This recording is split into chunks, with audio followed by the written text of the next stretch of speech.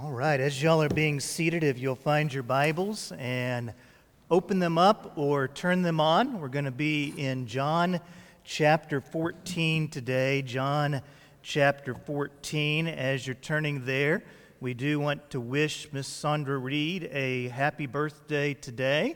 So 21 years of age, Sandra Reed over there. So it's good to see Natalie in town as well. Did you come in to celebrate Mom's birthday? Well, that was sweet of you. Good job, Natalie. So we're in John chapter 14, verses 1 through 6. You know, one of the most difficult things about being a parent is when your kids reach a stage where you can't rescue them. You can't really intervene. You just have to watch as they work it out. When my girls were younger, they did Taekwondo. In fact, they're both black belts in Taekwondo, so any young men better watch out. They better be careful. But I remember whenever McKenna was doing her Taekwondo, and she was the youngest in the class, and about halfway through, they start requiring them to spar. And so I would sit up in the bleachers and watch them. And mind you, the way this goes is you get bonus points if you kick them in the head. So it's like there's a certain amount of violence involved in this whole thing. And so she goes up against this girl who's literally twice her size, and I'm up in the stands, and I'm just dad watching this. And someone said parenting is like having your heart run around outside of your body.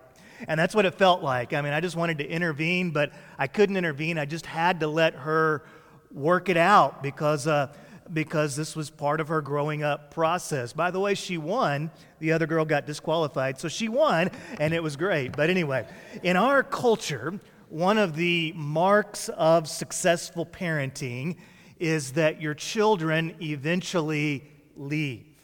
So when it comes to the American dream, we think, all right, our kids need to make good grades, and if they make good grades, then they can get into a good school, and then they can graduate, they can get a good job, they can get married, they can have grandchildren, and along the way, we have this hope that somewhere they'll quit eating our Doritos, and they'll get their own health insurance, and they'll leave, and they'll kind of move on to the next level and live their life. Now, in biblical days, things were actually quite a bit different. Do you realize that life expectancy back then was only about 40 years? People often died very young in life, and usually a person didn't travel more than maybe 100 miles from their home. And if you traveled that far, that was a big deal. It wasn't a commute to work to go 100 miles. And so people pretty well stayed in the geographical area where they were born. And families for generations, particularly if you had parents or grandparents that made it past those early years, you took care of each other. You lived close to one another. And so you would have family businesses. They didn't have career day where everybody chose their major or chose their career path. Normally, your vocation was whatever your parents did. And you still see this to a degree in some of our names. For example, my wife's maiden name was Baker. So guess what? In her family line, there were some bakers. And she's an amazing baker as well. It's just in her blood. I don't know. Paul Reed's family name, I was looking this up. And so Paul Reed's family name has to do with ancestors that had red hair and violent tempers. So somewhere in the history of Paul Reed's family line, there was a mutation, and because he doesn't have red hair, and he's one of the kindest, most gentle men you'll ever meet. But the disciples had done something. Here's my point, all right? So stick with me. The disciples had done something that in that day and time was unheard of. They had followed Jesus, and in doing so, they had left their towns, they had left their families, they had left their businesses. They had gone all in to follow Jesus. And thus far, he was putting on a rather impressive demonstration of his power. And we've looked at some of these stories over the last few weeks. You remember back in John chapter 2, his initial miracle where he turned the water into wine. And then he heals the blind. He heals the paralyzed man. He even raised Lazarus from the dead.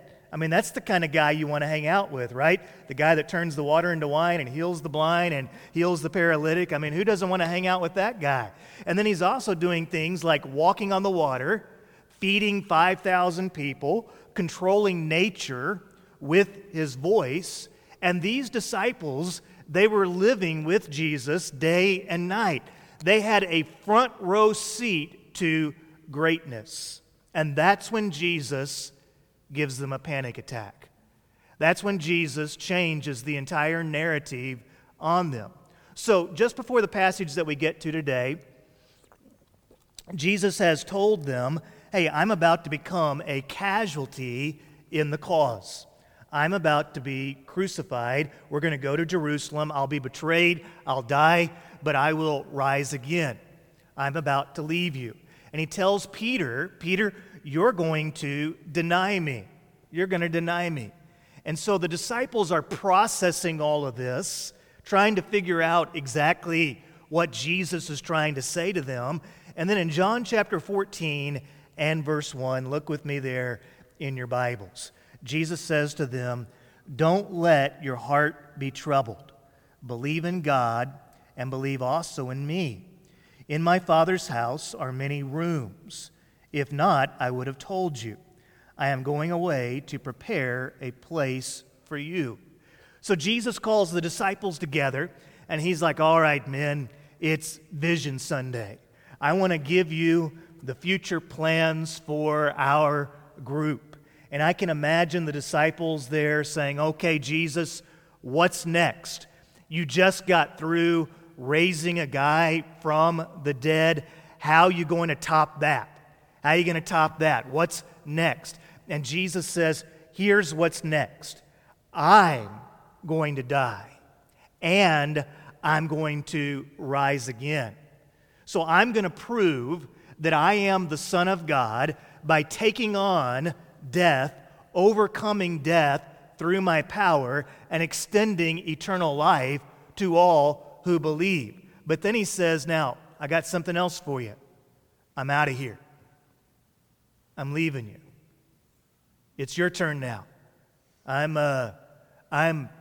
going home. He tells them in verse 4, now you know the way where I'm going. You know where I'm going. And then in verse 5, look what happens. A hand comes up. Lord, and it's Thomas. And Thomas goes, we don't know the way where you're going. How can we know the way? I love Thomas. He's so honest. He's honest. They ought to call him Honest Thomas. But instead, what do we call him all the time? Doubting Thomas. And Thomas is like, earlier in the chapter, or the chapter before, he's like, Jesus is saying, we're going to Jerusalem. And Thomas is like, all right, Jesus, let's go. If they kill you, I'm going to die with you. Now Jesus is like, I'm headed somewhere else, guys, but you guys know where I'm going. And Thomas is like, no, Jesus, we really have no clue. We really don't know here. And you know, you're always talking in parables. Could you be a little bit more specific?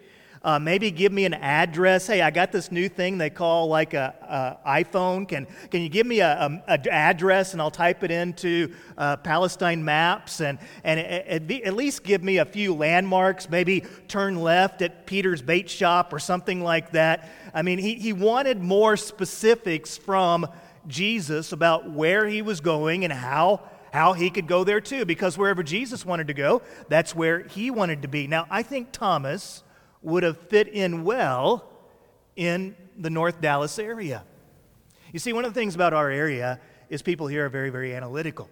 A lot of you guys are engineers, you're teachers, you're in the medical profession, and so there's just a lot of analytics that's hovering in the room right now. I've sometimes joked about all the engineers and such that we have in the area that I need to give the sermon and let you process it for the week and then give the invitation after you've processed it for a week.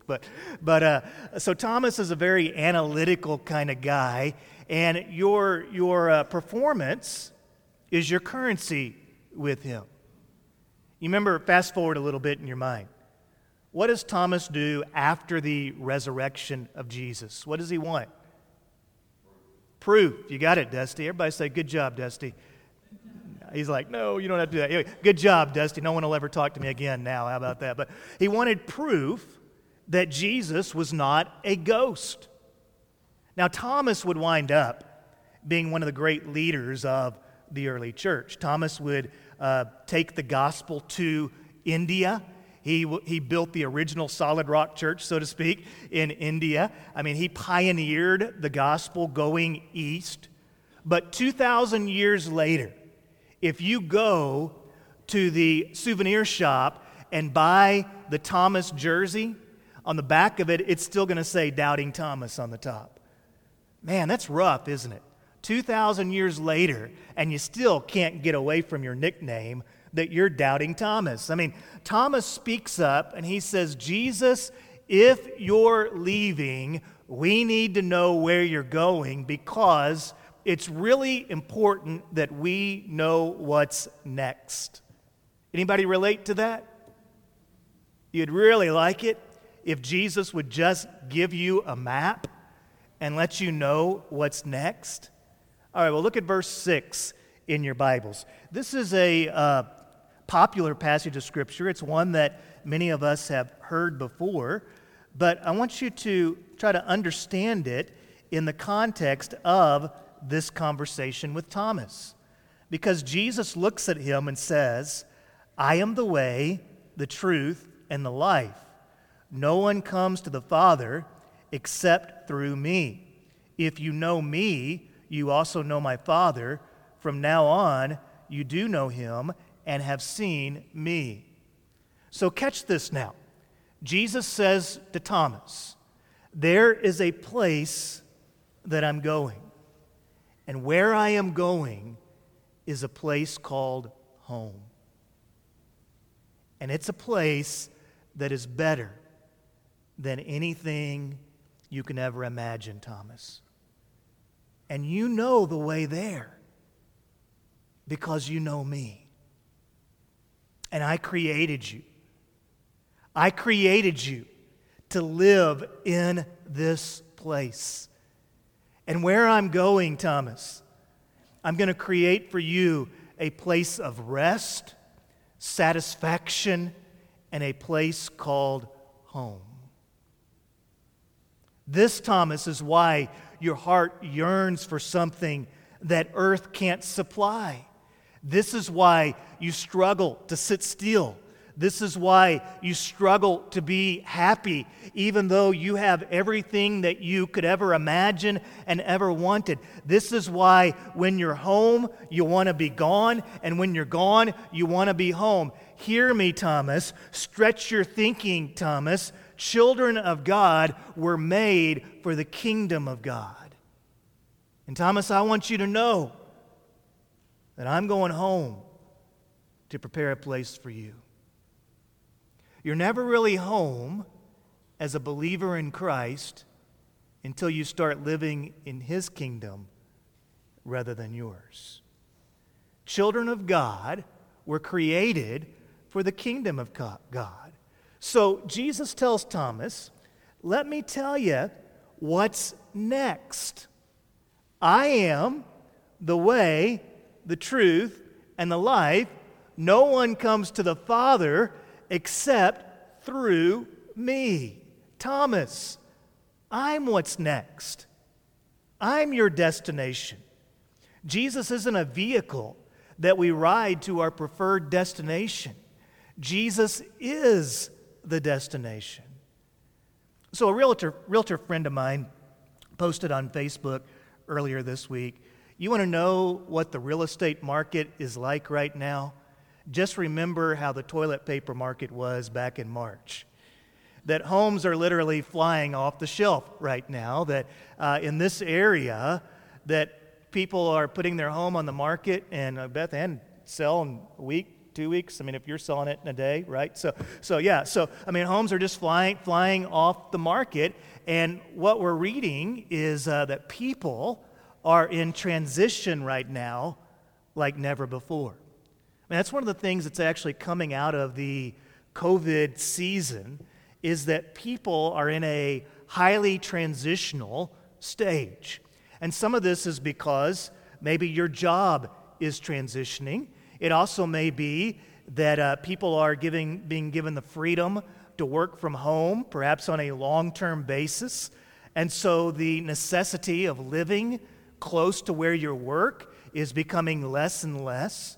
In fact, some church growth experts are telling pastors to expect that as much as 30% of your church may not come back after the pandemic.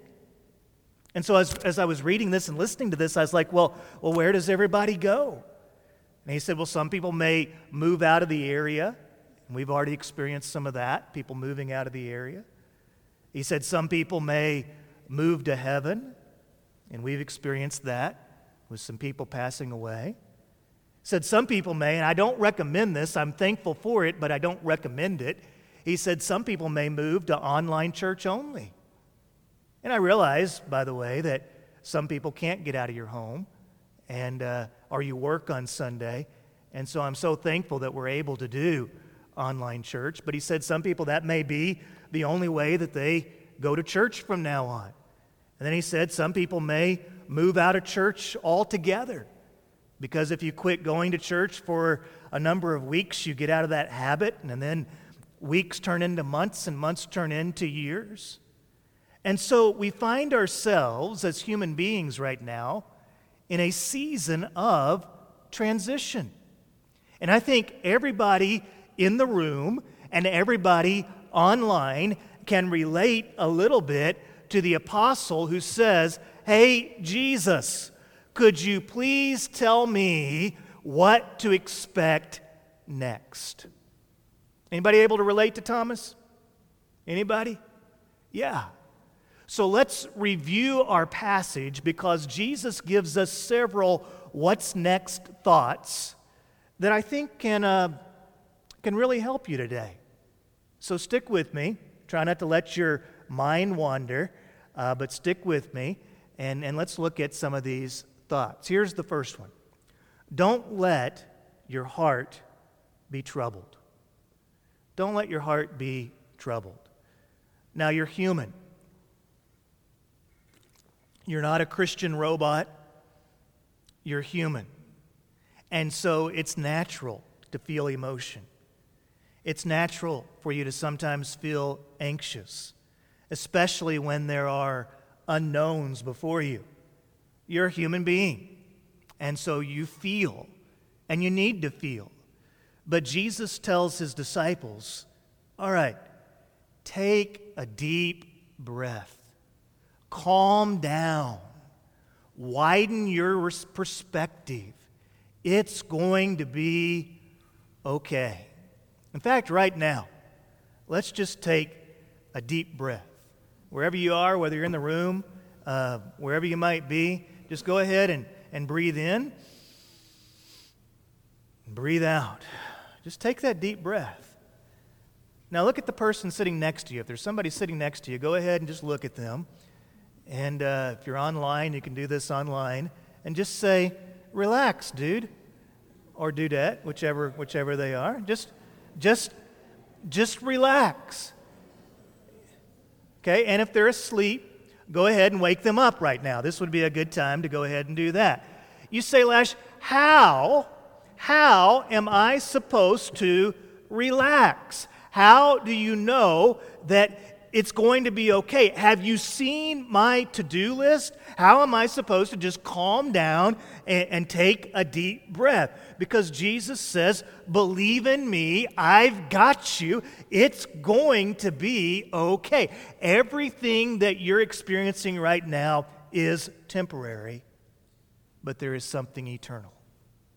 And so that's the second thought that you see in the passage.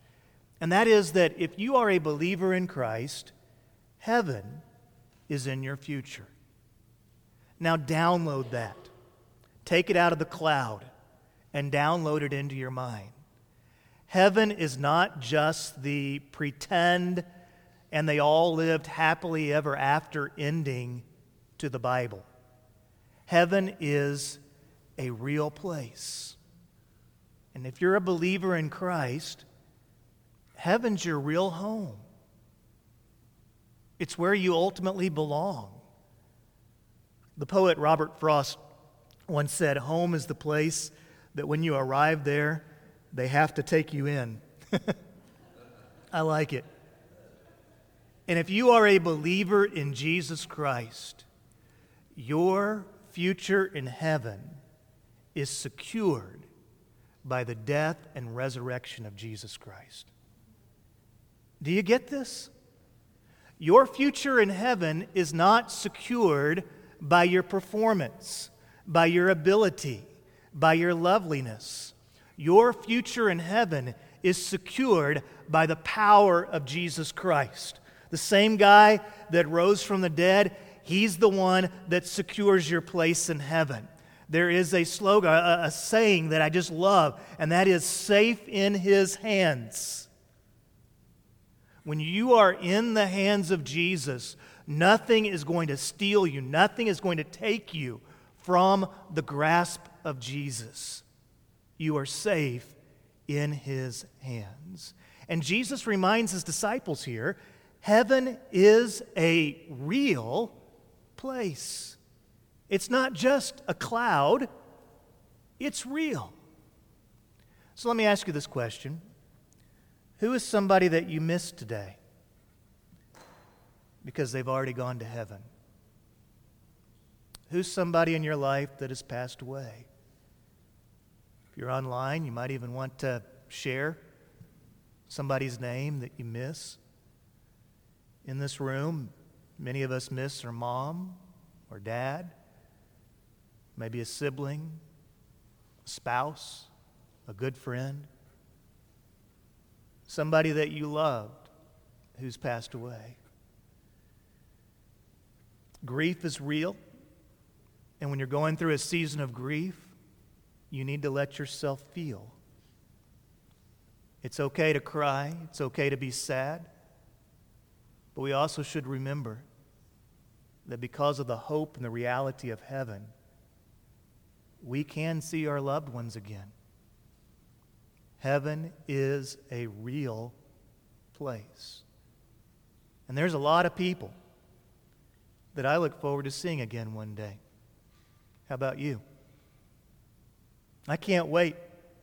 And I don't think we're going to have to do elbow bumps.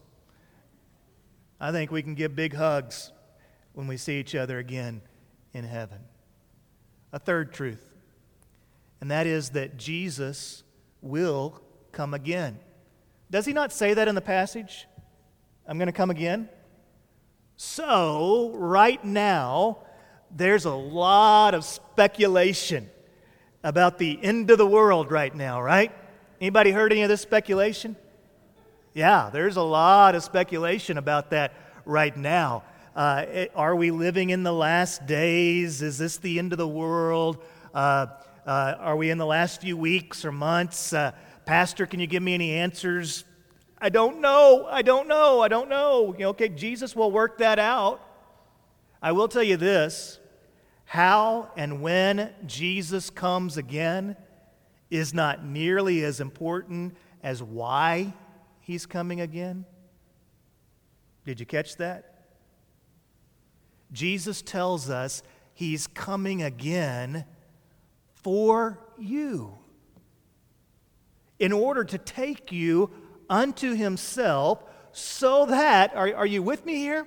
Where he is, you can be also. You see, the first time Jesus came into the world, he died so that your soul might be free from the power of sin. But the second time that Jesus comes into the world, he's going to come to free you from the presence of sin.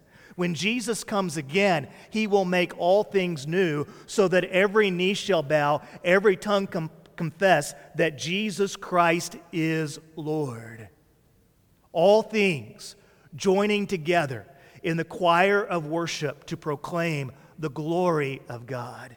And Jesus tells his disciples, listen, when I come again, I'm not coming as the innocent baby of Bethlehem. When I come again, I'm coming again as the King of Kings and the Lord of Lords. And I'm coming for you so that you can be with me, not just for a season, a 100-year window of life, but that so you can be with me forever and ever. Now, there's a fourth truth in the passage, and that is that when it comes to what's next, Jesus is the plan. Thomas was like, hey, Jesus, give me the plan. Jesus was like, how about I just give you me? How about I just give you me? Thomas, you need to realize this. I'm the way. You don't have to guess. You don't have to wonder, Thomas. I'm it. I'm the way. Put your faith in me, Thomas. I'm your path. And then he says, I'm the truth. You see, in a world of uncertainty, where everything seems like it can be changing, Jesus says, I'm certain. Jesus Christ the same yesterday, today, and forevermore. Who he is and the truth that is in him, it does not change with human opinion or for political favor. It does not fade. Jesus says, I am the truth. In me, there is certainty. And then he says, I'm the life. So three things he says to Thomas. I'm the way, I'm the truth, and I'm the life. Now, it's ironic in the story of Jesus. Have you ever noticed this? Everyone around Jesus was trying to get him to use his life in order to make them more comfortable and more powerful. A lot of the people that were around Jesus were trying to use Jesus to make a better life for themselves. And yet Jesus, the one who is all-powerful, willingly gave his life, giving up every ounce of comfort so that we might have eternal life. And Jesus says, I have come that you may have life and have it to the full. And here's my fifth thought. Jesus calls us to the life more abundant. Jesus calls us to the life more abundant. Now, please grasp this, okay? The life more abundant is not a cute little umbrella for your poolside drink, although I have nothing against cute little umbrellas. It's not a bigger show on Sunday. The life more abundant is also not a return to 2019. It's not about just, hey, let's go back to yesterday. The life more abundant is home. The life more abundant is living life in the center of God's will for his glory, so that through your life, his kingdom might advance. One day, the life more abundant will be in heaven. But right now, for you and for me, the life more abundant is to be lived here on earth. So Jesus says, instead of perpetual dissatisfaction, I want you to know, my disciples, that I am the bread of life. Instead of darkness and isolation, I want my disciples to know that I am the light who shines into that darkness, and the darkness cannot overcome it. Instead of danger and destruction, Jesus says, I want you to know that I am the door. Jesus says, I want you to know that I am the good shepherd. And if you will follow me, if you will believe in me, if you will trust in me, even though sometimes your life may go through the valley ultimately you will lack nothing. I will bring you the comfort of the green pastures, and I will bring you the refreshment of the quiet waters. I will bring renewal to your heartbreak when you're rejected, when you're betrayed, when you feel all alone. Jesus says, I will bring to your desperation, to your darkness, to your tears. I will bring renewal to you. The season will change. I will bring meaning to your path. And whenever your heart grieves and you find yourself in those dark moments of life, Jesus says, I will protect you, I will walk with you, and I will keep you from those who wish you harm. In fact, I'm going to take you so far, my friend, my disciple. Jesus says he's going to prepare for us a table of blessing, and he's going to say to us, come and sit at my table, because there is a place for you at the table of the Lord. You say, Lash, you don't know my past. You don't know my thoughts. You don't know my heart. Well, you don't know my Savior. My Savior says there is a place for you. And when you know him, you are safe in his hands and welcomed at the table. And he says, sit here and enjoy. Sit here and be with me. When your cup empties, I will fill it again. And as you sit here at the table, even though your enemies surround you on every side, even though there are people who are threatening your well-being, even though there are dangers ahead, there are things that cause you anxiety, there are uncertainties ahead, Jesus says, sit at my table. I will protect you even in the darkest days. And know this, that the Good Shepherd will pursue you with goodness and mercy. Just imagine this for a second. You're running through life. You're busy. And right on your heels is the goodness and mercy of the Good Shepherd.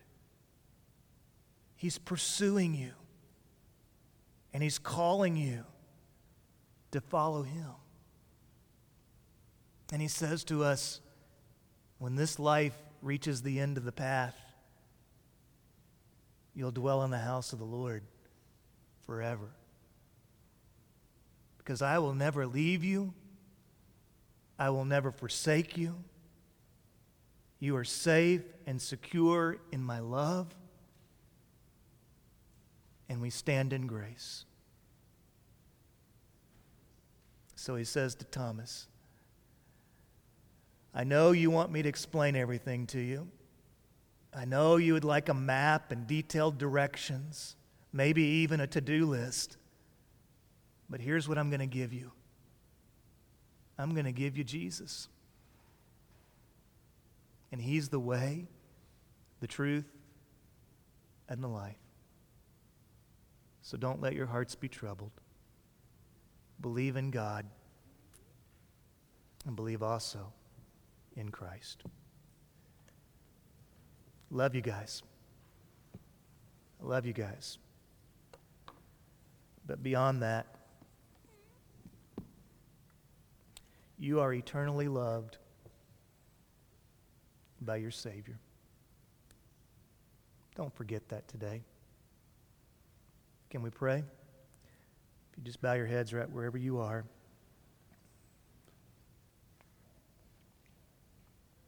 Heavenly Father, I thank you. I thank you that in a world of uncertainty, that there is truth. I thank you that in a world that says there really is no definition, no way, that you have shown us the way. And I thank you that in a world of temporary realities, that there is eternal life in you. I pray today for that individual that doesn't know you as Lord and Savior, that today might be the day where they surrender to you and trust in you as Savior and Lord. And I also lift up the person that hit play today, the person that walked up today, maybe sits in this room, that walked in with a heart filled with anxiety, with a troubled heart. I pray that you might bring calm to the storm, confidence courage and a humble faith that trusts in you. And I thank you, Lord, for the security of your love and the reality of heaven. Help us, Lord, to take a deep breath and to find our footing and to find our hope in you. Thank you for reminding us today of those things which are real. It's in Jesus' name we pray. Amen. Let's stand together. Let's sing.